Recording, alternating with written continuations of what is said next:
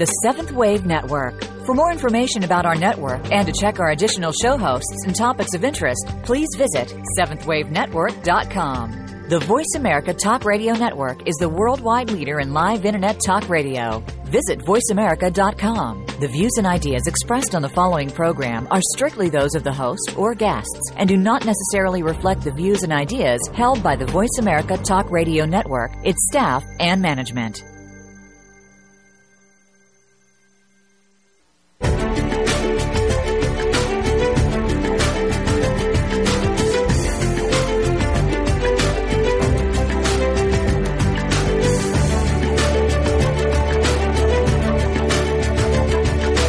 Welcome. You've entered the realm of 1111 Talk Radio. Your host is Simran Singh. It's time to discover your own language with the universe. Learn to empower yourself, broaden your mind, open your heart, and discover who you are. Now, here's your host, Simran Singh. Thank you so much for being with me this evening in this wonderful space. I am so excited today. There's so much going on. And you may be able to tell by my voice that I'm losing it because I've been so excited talking about it, all of that's going on today. March-April issue of 1111 magazine released, and there are some incredible articles that are being featured. Kristen Orillo, Gabrielle Bernstein, Kaya, David Eisen, Colette Barron-Reed, just amazing, amazing individuals in this March-April issue. So definitely go to the website and access it so that you can read all the beautiful information. That is something that I create and gift to humanity. It is a pleasure and an honor to share the many different gorgeous voices that are out there sharing such wisdom. My other great joy today that has me losing my voice is one of my favorite authors and teachers is with me this evening, and that is Neale Donald Walsch. And he, too, will be featured in 1111 magazine in the May-June issue, but we have him here right now, and we are talking about the only thing that matters. Yes, the only thing that matters. Survival is not the basic instinct of human beings, nor of any sentient creatures in the cosmos who have evolved into self-consciousness. For such beings, the basic instinct is divinity. And that's what we're going to talk about today, how we get to that point, how we gain an understanding of the only thing that matters. This beautifully written book is almost as if your soul is speaking to you. It literally is as if you are in front of the mirror and talking to yourself, but that deeper, higher part of yourself that truly knows who you are. Neale Donald Walsch is the author of 27 books on spirituality, including the Conversations with God series, which have sold millions of copies worldwide. His books have been translated into 35 languages, and 7 have made the New York Times bestseller list. The author's internet television program, Talk to Neale, allows his readers to interact with him regularly in person at www.cwg.tv. And Neale Donald Walsch lives with his wife, an American poet, M. Claire, in Ashland, Oregon. And again, he is with us tonight, and we are discussing The Only Thing That Matters, which is Book 2 in the Conversations with Humanity series. Welcome, Neale, back to 1111 Talk Radio. Thank you. It's lovely to be here with you. So something very unusual is occurring on this planet right now, and it is something that many people are feeling. There is a bit of a tumultuousness and upheaval. Things were supposed to be smoother in the golden age, we all thought, and yet things seem to be somewhat the same, and for many people, things seem to be breaking down a little bit more. Why is that? Well, I think that we're undergoing what I have chosen to call the overhaul of humanity. I think what's happening, Simran, is that the human race is beginning to lose patience with itself. I think we all are seeing that, frankly, nothing on our planet is working the way it was intended to. Our political system is not working. Our economic system is not working. Our ecological, environmental systems are not working. Our educational systems are not working. Our social systems are not working. And even our spiritual systems, that is, we call them religions, are not working in the sense that they produce the outcome that they were intended or designed to produce. In fact, nothing is working, none of those things. And we're not supposed to look at that as really bad, because if things are happening the way they're intended, then they shouldn't be bad, but yet it's so easy to go into the fear or even the anger of what is going on. How should we then construe this as we see these things happen? I think that we look at them and we decide, is this what we now choose? That is a continuance of these conditions? Or is life really telling, in a sense, telling us something?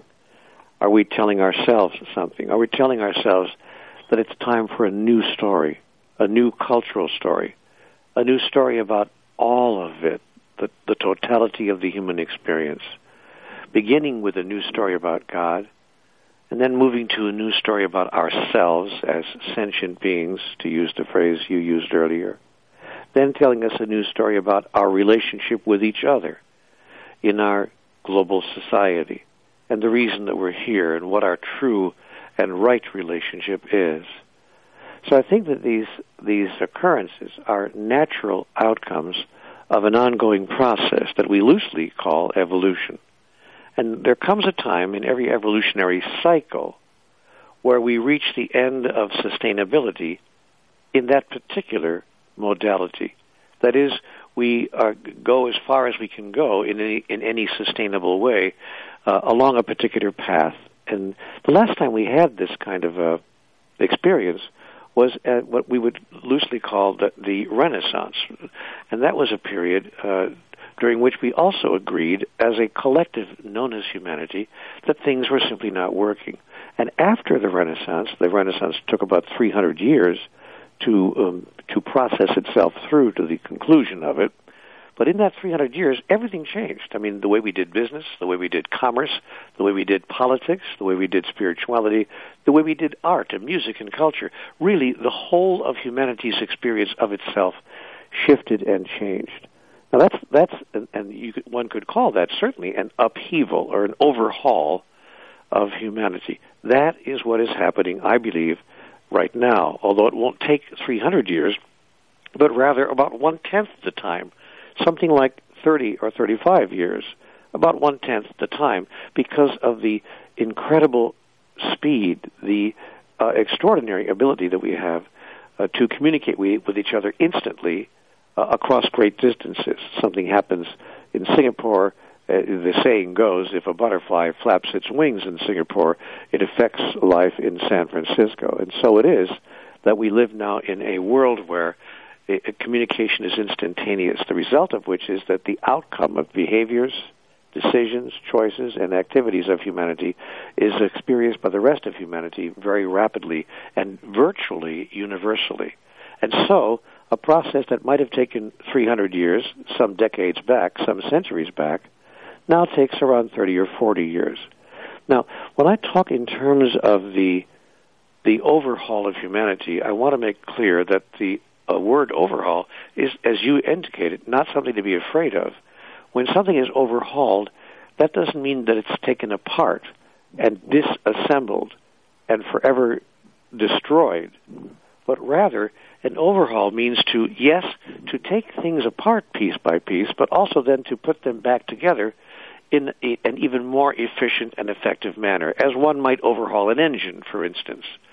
So it's not about taking it apart to stop it from operating, but rather taking it apart to put it back together again in a new and more effective way to keep it operating more efficiently than ever before. That's what's happening right now in humanity as we see what looks to be the falling apart of for instance, our global financial system. But now we're seeing that what we're really facing is an opportunity to reconstruct ourselves spiritually, educationally, ecologically, philosophically, politically, and economically, in just about every way that we live our lives from the entire cultural story that we have created. So I think what's happening right now, Simran, is that human beings are beginning to create a new cultural story. And to the degree that we can do that together, move through that process as a unified whole, to that degree we will create a new story that serves us and allows us to create really, in a big sense, create a new human. That is a new way to be human. And that drives to the point that you made very early in our visit today, which is that the ultimate goal of humanity, the basic instinct, is not survival, but rather, in fact, the expression of divinity. And that's what I think the new human is going to be involved in. How can we now express the highest idea that we hold about what it is to be divine? And you really term that right away in the book as an invitation to us, an invitation from life, and that life really does love us. So it's almost as if this entire experience is here for us to experience, not to back off from, but to truly now engage in. Yes, but to experience in a particular way. And the way in which we experience will determine the outcome of our particular encounter with this experience. That is, I don't think it should be made, I don't think we should make the statement that the outcome is guaranteed. We're really, it's almost like a rebirth. My lovely friend Barbara Mark Shepard calls this the birthing of humanity. And it's almost as if we face as many dangers as we face opportunities for the glorious expression of humanity's highest idea about itself. So the outcome is by no means guaranteed. We therefore cannot walk around, and ought not to be walking around, just blithely saying everything's all right and everything's going to be all right, and we don't have to worry about. See, I don't think we should really worry about things, but we should be participating in things. We should see. Things are going to change on this planet, and the question is simply not whether they're going to change, but how. And that question is determined by the part that we choose to play. Shall we be simply observers from a distance, members of an audience, just looking at the changes that are occurring and having nothing to do with them? Or should we, in fact, be participants in the creation of those changes? That's the central question facing humanity right now. The divine impulse, your basic instinct, is for you to be everything that is possible for you at any given moment.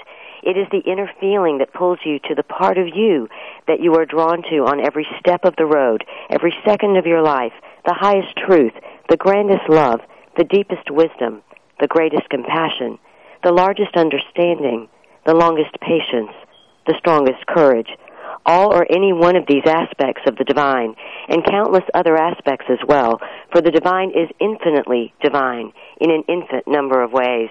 This is from the book, The Only Thing That Matters, written by Neale Donald Walsch, who is also the author of 27 other books of practical spirituality, including the Conversation with God series, which have sold millions of copies worldwide. You can find out more about Neale at cwgportal.com. That's cwgportal.com. Again, the title of the book is The Only Thing That Matters, and we'll be right back with Neale Donald Walsch.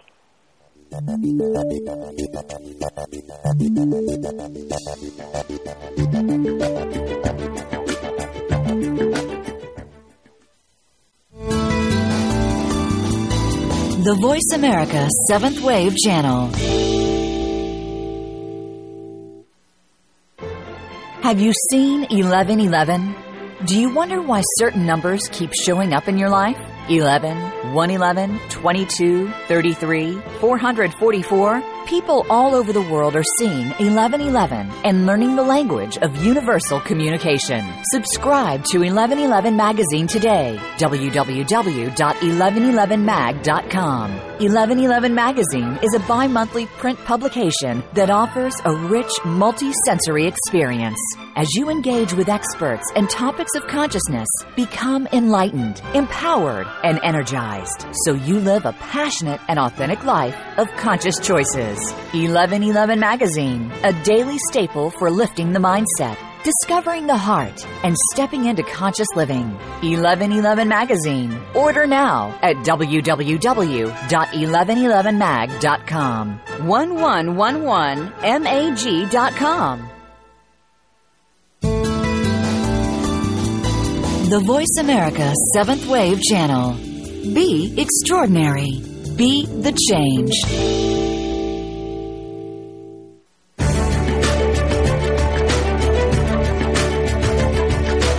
You are listening to 1111 Talk Radio. If you'd like to join today's discussion, please call in toll-free at 1-866-472-5795. Again, 1-866-472-5795. You may also send an email to info@believesc.com. Now back to 1111 Talk Radio, Simran Singh. Neale Donald Walsch says that we need to look at the only thing that matters. What is that only thing that matters to you? If your basic instinct were survival, you would run away from the flames of a burning house, but you would run into the flames because you would hear a baby cry, and in that moment, your survival is not the issue. If your basic instinct were survival, you would turn away from the man with the gun, but you stand between the man and the person he is assaulting. In that moment, your survival is not the issue. Something deep inside of you, something you cannot describe or name, calls to you in such moments to demonstrate at the highest level who you really are. This is from the book, The Only Thing That Matters, written by Neale Donald Walsch, and he is my guest today. If you'd like to find out more about his work or connect to some of his other writings and additional programs, you can go to cwgportal.com, cwgportal.com. Again, the book is The Only Thing That Matters. So, Neale, I want to talk a little bit about how we get to that point, because a lot of people would say, what's in the way? I don't really know where I'm going.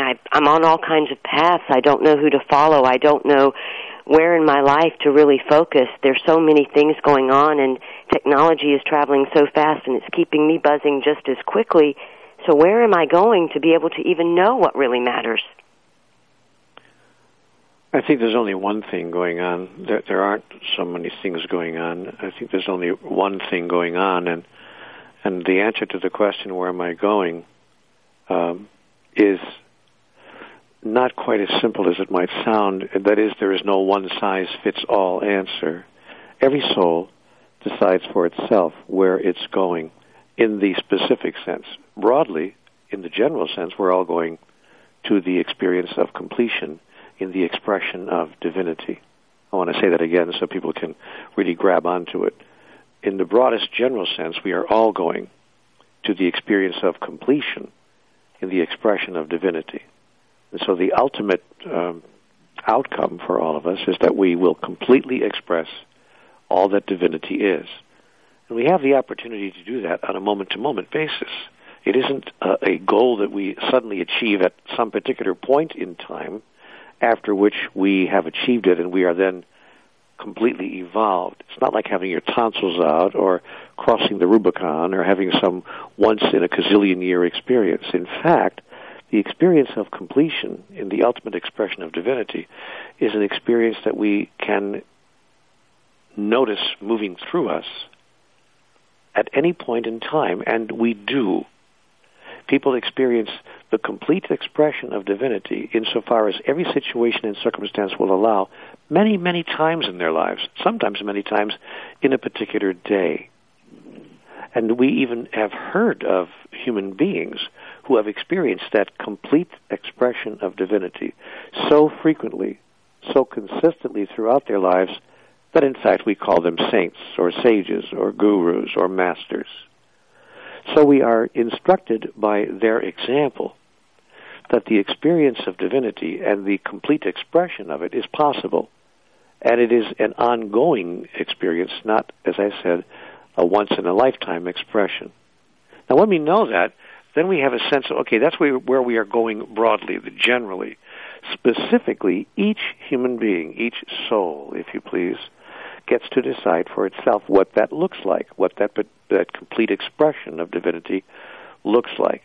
And we get to choose that based on impulses that arise within us on an individual basis. For Barbra Streisand, it's singing an extraordinary song in such a way that clearly the gift has come from heaven. For a research doctor, it might be discovering, and having a eureka moment when a huge discovery is made that ends the quest to cure a particular disease. When a political figure experiences such a moment, it could produce outcomes that affect the rest of humanity for decades and, in fact, perhaps forever, such as Dr. Martin Luther King Jr. And there are many other examples as well. And one does not have to be obviously a well-known person for that to have become their reality. People who we do not know, whose names are not known to us, have equally experienced such moments, and often many of them. So life, human life, is designed to give us the opportunity through the presentation of situations and circumstances that are uniquely designed to present to us and to offer us chances to express the next highest version of the greatest vision ever we had about who we are. That is, to express divinity in the next grandest moment. And the wonder and the beauty of life is that we have an endless number of those experiences. That is the understanding of Eastern mystics of what is called reincarnation. It appears to be what's so. It appears to be the actuality of things. That we are not here on just a once-in-a-lifetime experience from birth till death, but in fact move through the physical encounter an endless number, a countless number of times through all eternity. Not just necessarily in this particular form or in this particular place for that matter, but through the entire universe, which has an endless, almost countless, inconceivable number of choices in which and through which we can manifest physicality, so that we might express divinity in all the forms that are available to life itself. So a person might be asking themselves, am I really expressing my divinity right now? I don't know my purpose in life, or nothing seems to have clicked, and I haven't tapped into that thing, whether or not it's supposed to be celebrity status. I haven't tapped into that thing that seems to be the reason I was born.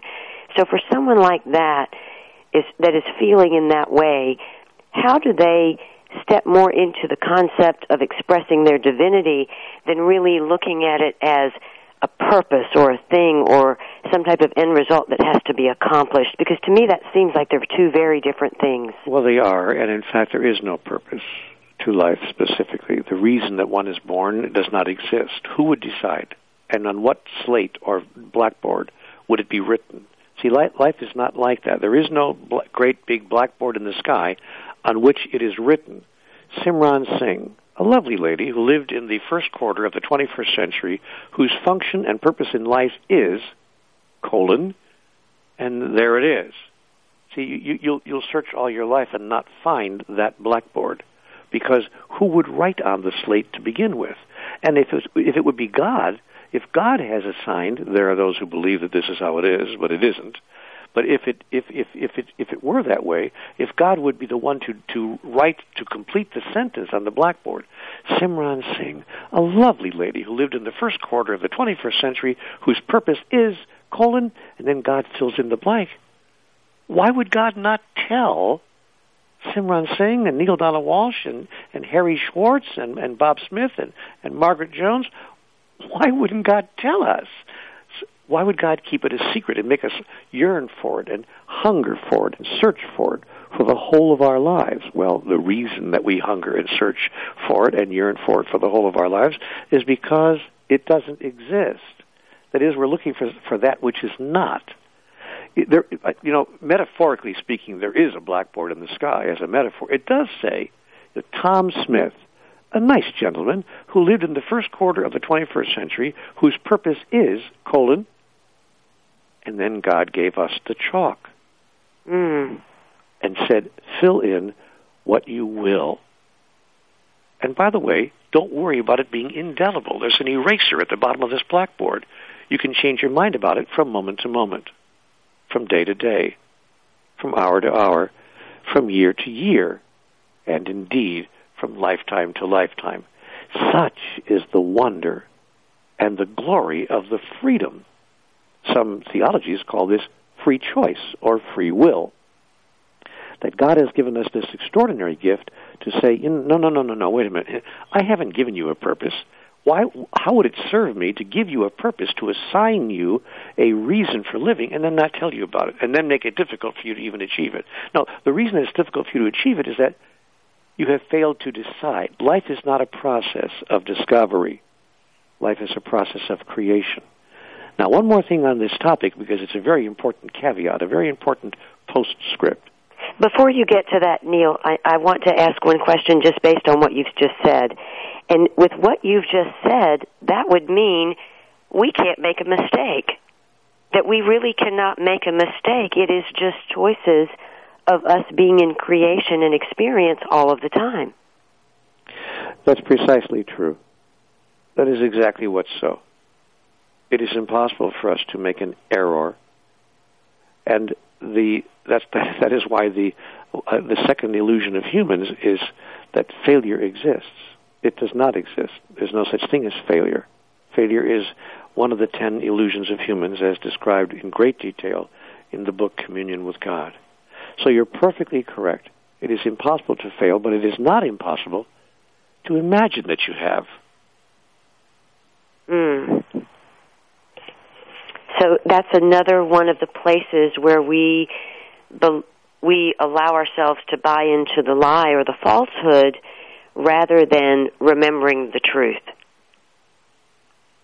Yes, there's a thought out there that there are specific things that we're supposed to be, do, and have, and that if we don't be, do, and have those things, that somehow we've been a failure in our life or in this particular portion of our life, and that is one of the biggest downfalls of humanity. That is that belief, that idea, that thought is one of the biggest errors that human beings have ever made. There is nothing that we are supposed to be, do, or have, in the sense that we are required to. We should stop thinking that way. I almost want to say, don't should on yourself.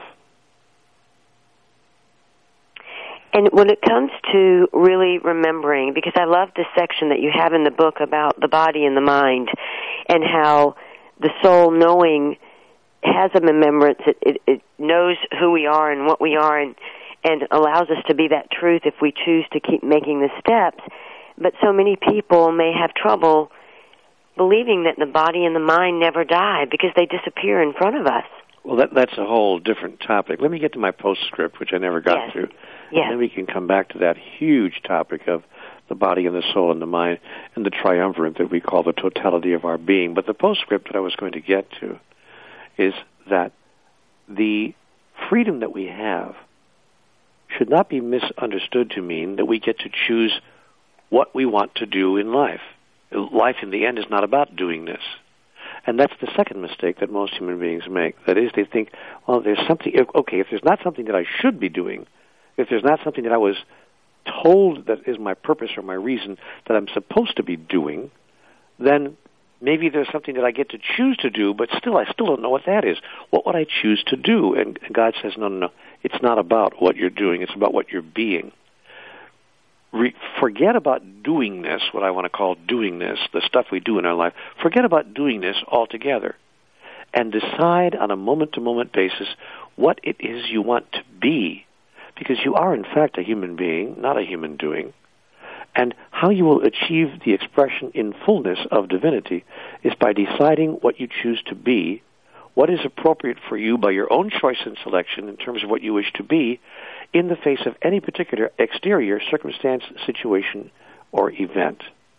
And having made the decision of what you wish to be, then step into that. And by beingness, I mean, I want to be compassionate, or I want to be forgiving, or I want to be intelligent, I want to be wise, I want to be clear, I want to be gentle, I want to be honest, I want to be loving, I want to be patient, or all of the above put together.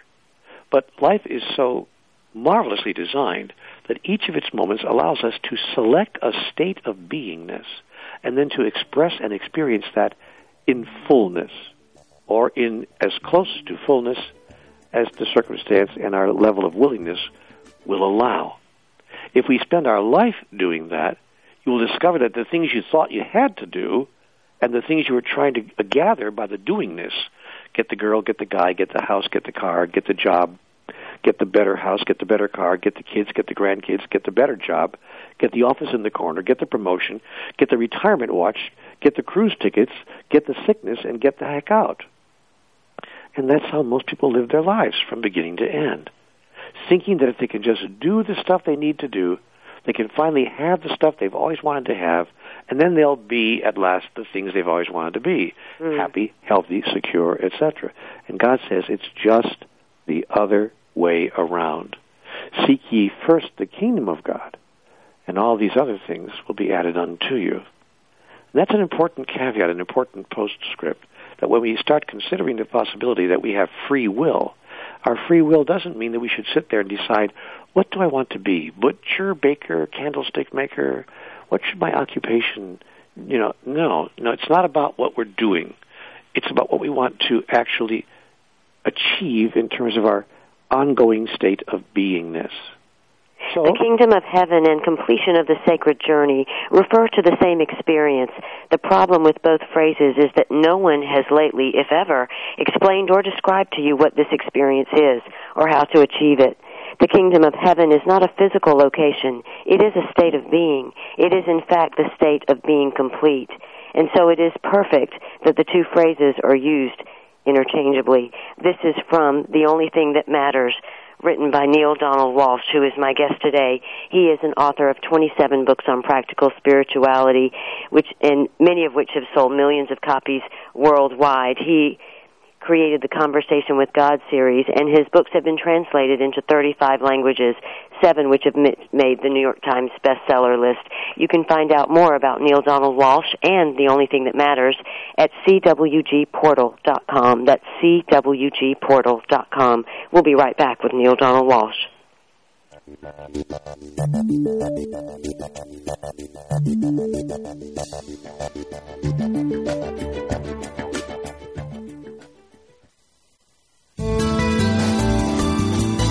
This is the Seventh Wave Channel on the Voice America Network. Have you seen 1111?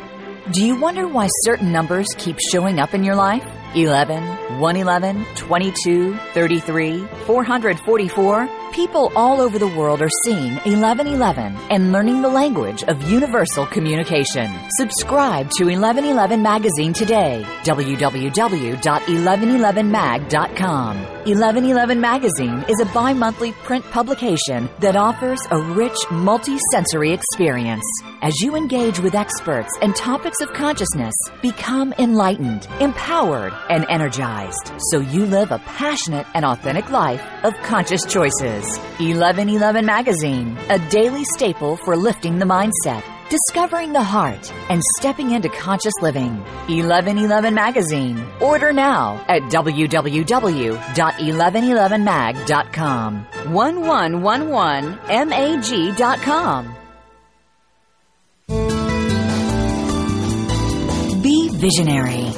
This is the Voice America 7th Wave Channel.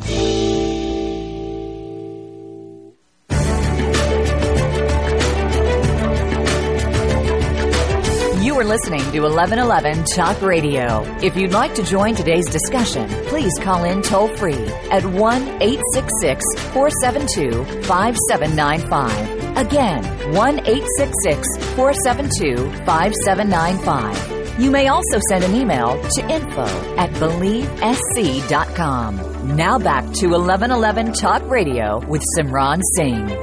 You have been told that humanity's basic instinct is survival. That is not your basic instinct at all. Once you remember your true basic instinct, you'll have a whole new basis with which to make every decision and choice in your life. The Only Thing That Matters, authored by Neale Donald Walsch, is a book that speaks to you, from you. Don't be surprised if it feels like it's your own diary, with your own thoughts, recorded long, long ago, newly found again. This is the missing piece to the puzzle. It was right here in front of you all along, and now you can see it again, but as if it's for the very first time, and everything will finally fit. Neale, we were talking about completion and how the kingdom of heaven's not actually a physical location, but yet a state of being. And talk a little bit about how, although we are looking for this wholeness and completion, it's impossible to be completely complete, because that's part of the experience of what we're here for, that ever-expanding experience and expression of divinity. Yes, in the moment, I'm instructed, in the moment that we get to a place called completion, the essence of that which is, which I'm going to call God, is expanded actually it isn't really expanded, but our awareness of the totality of that essence is expanded. Let me make clear that I've been told that that which is that which is. That is, it always was, is now, and ever shall be. It doesn't really grow or expand because it exists in totality in the ever-present moment of now. So it is kind of like always now here complete.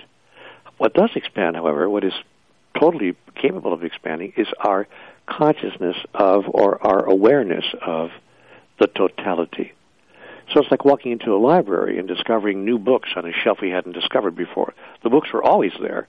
The library hasn't gotten any bigger, but our awareness of what's on all the shelves has grown as we've explored and found that which we did not know was there before. So I think that we expand our consciousness in the moment that we experience completion, that is the fullest expression of divinity of which we are currently capable in any situation or circumstance. And this is not too difficult to understand. When I explain this to audiences at lectures, they start to look a little puzzled at the outset, but then when I give them the example, they immediately get it. So I'll give you this example now. Love. We often fall in love with people, and we imagine that we are expressing love at the fullest possible level.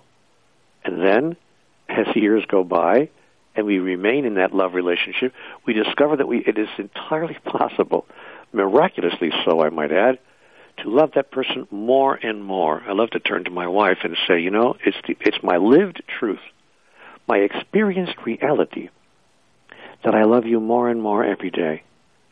I didn't even think it was possible to love somebody as much as I love you. And as much as I love you now, I can't wait to see how much I'm going to love you a year from today if this process continues, and clearly it is going to continue. So most people have had the experience of imagining they're loving someone completely, only to find out that the word completely has grown as time goes by, and they love someone even more completely and even more completely. And so in that sense, it is impossible to ever become completely complete, because the moment that we completely express any aspect of divinity, our awareness of avenues to which we can go, shelves that we can explore, ways that we can be, our awareness of that expands, and we discover that with the experience of fullness comes a fuller experience of completion. Now, I want to go back to something that you said, and that was that everything exists, it always has, it always will be. And that takes me back to the other topic that we were going to talk about, and that was the body and the mind in addition to the soul. So if it all just exists, you have a huge section in there about how the body and the mind never die as well. Will you talk a little bit about that? I'd be happy to, because most people hold the belief, and they've been told this, those who are religious have been told this by their religions, and philosophies say it as well in some cases, that we are three-part beings, body, mind, and spirit, or body, mind, and soul, if you will. But the general belief of people is that the soul, if you believe in the soul at all, now maybe you don't, but if you believe in the soul at all, the general belief is that the soul lives forever, and the body and the mind is left behind. And then perhaps the soul, those who believe in reincarnation, would say the soul comes back with a new body and a new mind, and for an endless number of times, presumably. But I am instructed that it is not about us leaving the body and the mind behind. Actually, we are three-part beings in total. We are, in fact, our body, our mind, and our soul. And the three parts of us never separate from each other. They simply change form. The soul does not change its form. It always was, is now, and always will be exactly what it is right now. But the body and the mind are kind of like, to use a phrase from our lovely science fiction movies, kind of like a shape-shifter. That the body and the mind can shift its shape and leave behind small little aspects of the totality of what it is, and which is pure energy, of course, and then take with it the vast majority, 99.9% of the energy that it is. The analogy that I was given and that I've put in the book, because when it was given to me in a moment of inspiration, I totally understood it, was a log in a fireplace. here's a huge log that we've brought in from outside and put in the fireplace, and after several hours, the log is no longer there. But it has not, in fact, ceased to exist. It's simply changed the form in which it expresses the energy that composed the log. It has literally gone up in smoke. And as well, it has demonstrated itself as light as well as heat. So we see that there are at least three manifestations we can see right in front of our eyes. The log is changing its energy and expending and expressing its energy as light and heat and smoke and vapor and so forth. Now, those things don't cease to exist. They simply exist in a different form. The same is true of a snowflake. A snowflake never really goes away. It simply changes form. It falls from the sky. There are no two snowflakes alike. We are advised by science.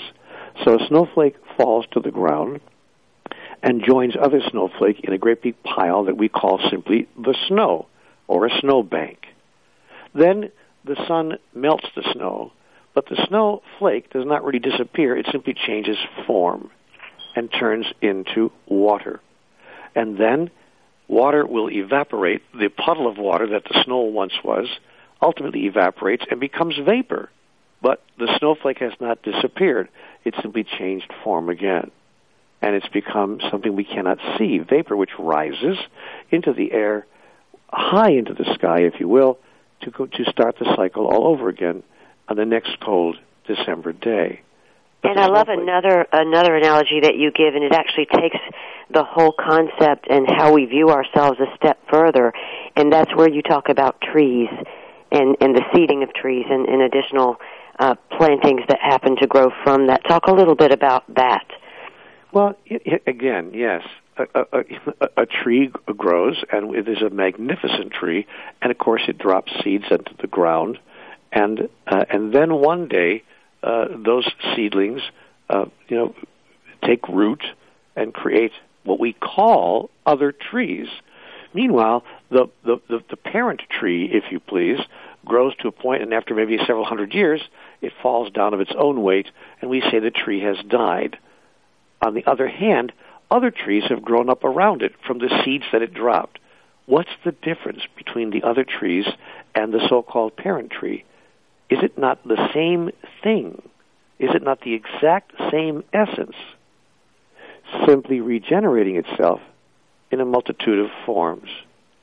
And so the parable of the tree and the seed tells us that by this process that we can see right in front of our eyes, life goes on in a single expression of multitudinous forms. And then that would mean, if we really wanted to know our true divinity, that we are like those additional trees that came from the original divine. We are the different seedlings, but we are all the same as that. Individuations of God. So tell me where the emotions go. Can we select the emotions? Are there certain emotions that will really support this experience of creation and completion, ongoing completion of experiencing our divinity? Well, the most important emotion that I have learned that helps us to do exactly what you're talking about, come to completion in the expression of divinity, is the emotion that human beings loosely call gratitude. Gratitude is just a remarkably powerful emotion. It is and the reason it's so powerful is that it is a decision. Gratitude is a choice. And everything in life, of course, is a choice at its root. But gratitude is visibly and clearly a choice. You don't have to think very far to realize that gratitude is a decision. It's a choice made by the mind to feel a certain way. And we think that gratitude wells up within us automatically, but in fact, it is a creation as well as a response. And when it's a creation, consciously, as opposed to unconscious creation, when we use gratitude as a conscious creation, we suddenly step into the doorway of divinity, what I call the archway or the doorway of divinity, the portal, if you please, of God, where we then get to intentionally experience divinity. because divinity really is the ultimate expression of what we call love. And by the way, I want to place before the audience a possibly revolutionary thought, since we're discussing emotions. Neil, let me let you hold that one until we come back to the next segment. I need to take a break. Will you allow yourself to recreate yourself anew in each golden moment of now, in the next grandest version of the greatest vision ever you held about who you are? Will you consciously give divinity the experience of knowing itself and showing itself in, as, and through you?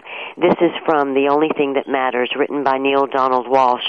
You can find out more about Neale and all of the work that he has created in the world at cwgportal.com, cwgportal.com. While you're at his site, definitely look up the Civil Rights Movement for the Soul. It's a January 15th, 2013 post, a very important post and something beautifully written, something that we all need to be conscious and aware of. Again, that's cwgportal.com, and we'll ask Neale about that when we get back. We'll be right back with Neale Donald Walsch.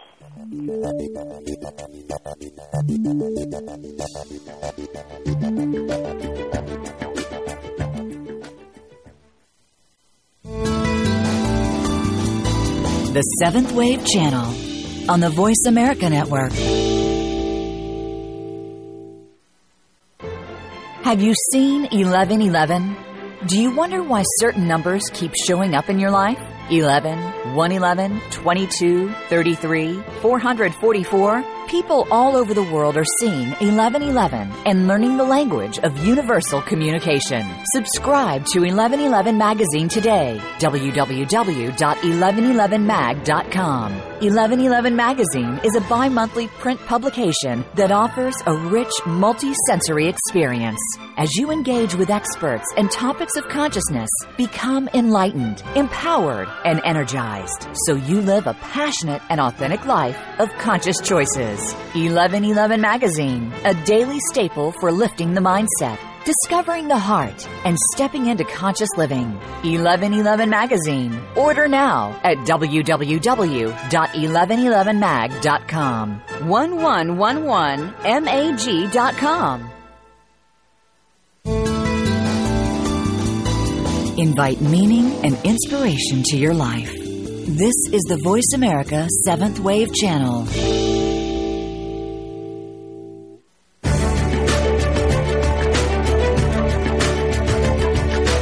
You are listening to 1111 Talk Radio. If you'd like to join today's discussion, please call in toll-free at 1-866-472-5795. Again, 1-866-472-5795. You may also send an email to info@believesc.com. Now back to 1111 Talk Radio with Simran Singh. Employing gratitude as a tool is what separates the master, who always does so, from the serious student, who occasionally does so, and the serious student from the initiate, who has never yet heard of it in this context, or who has heard of it but rarely uses it. The master understands that every event in life is part of a contextual field, creating a space within which to express the next grandest version of the greatest vision that the master ever held about who the master is and chooses to be. This is one of many tools offered in The Only Thing That Matters, just released from Neale Donald Walsch, one of many beautiful books that he has written, and I urge you definitely to visit his site. That's cwgportal.com. Go ahead, Neale, with the topic that you were expanding upon as we were talking about gratitude. I kind of cut you off so that we could take a break, so please continue. I was simply going to say that it's a revolutionary thought for many people, what I'm going to share now. So everybody get ready, get set, hold on to your seats. But talking about emotion as a tool with which to move forward in our evolutionary process, I am instructed that the emotion, that everything, every human action, choice, decision is an expression of love. And I had a very hard time understanding that this is why God does not have to forgive us for anything. The notion that God somehow has to forgive us for something would suggest, therefore, that God has to forgive us for loving, or for loving in a way that we would call inappropriate.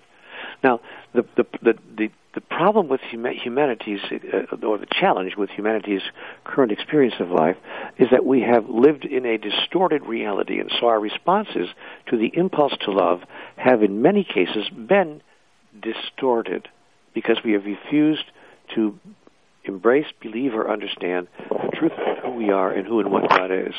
So, but God said to me, look, every action is an expression of love. The thief steals because he loves something, he wants something because he loves it so much and can't think of any other way to get it.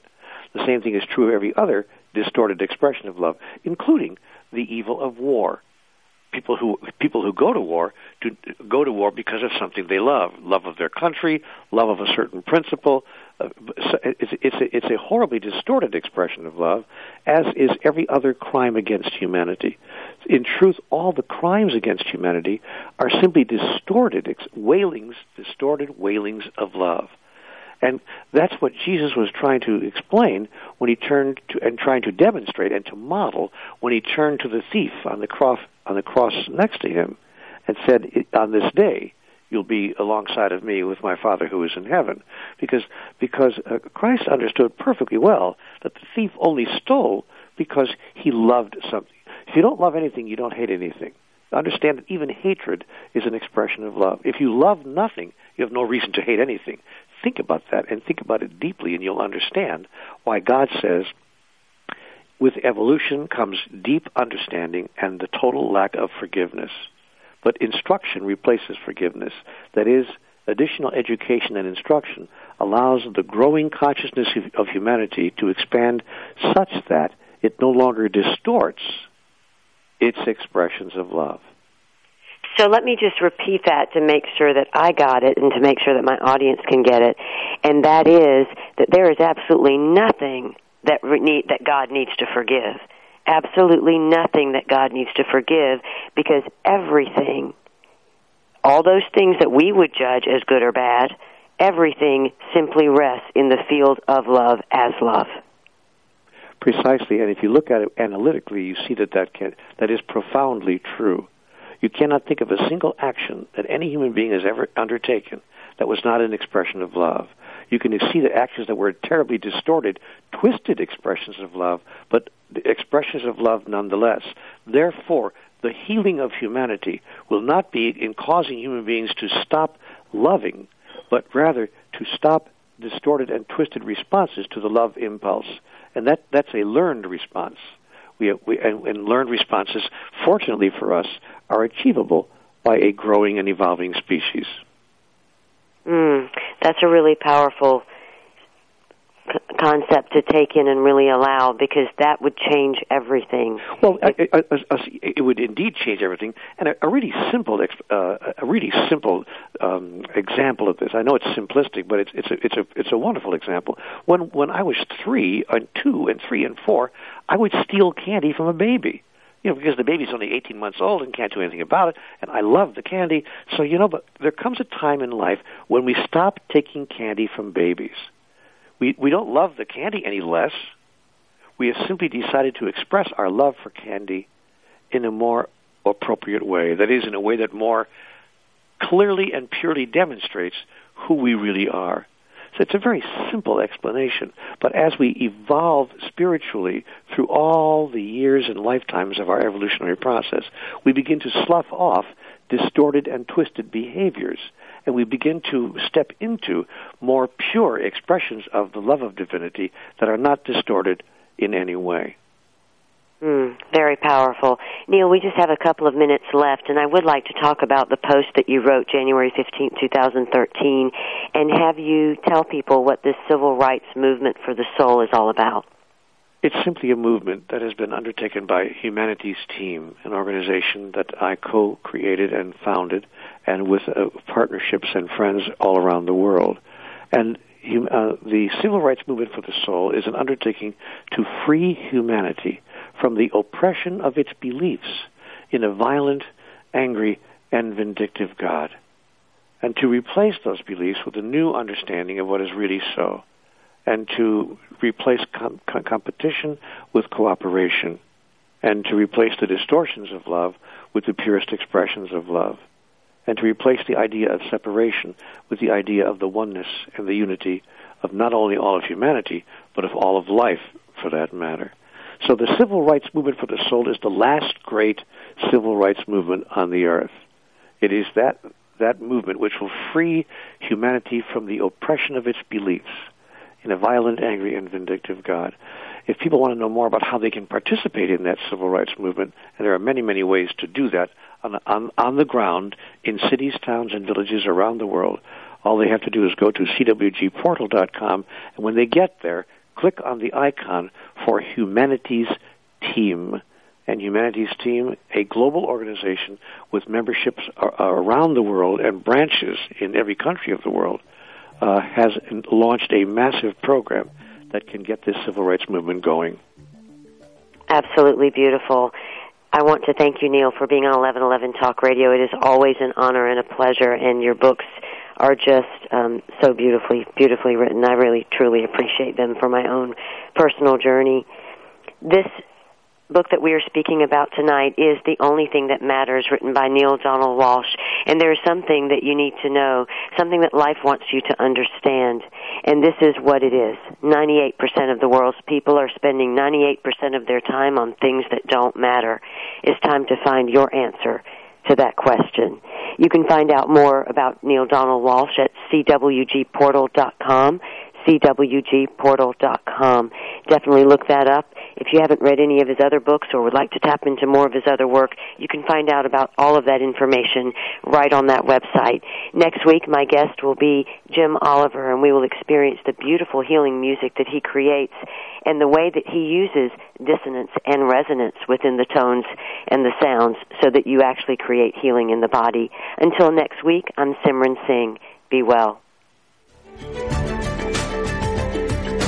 Thank you for stepping into the doorway of conscious choice with 1111 Talk Radio. Please join host Simran Singh again next Thursday at 4 p.m. Pacific Time, 7 p.m. Eastern Time for another enlightening edition here on the Seventh Wave Network. Remember, shift happens.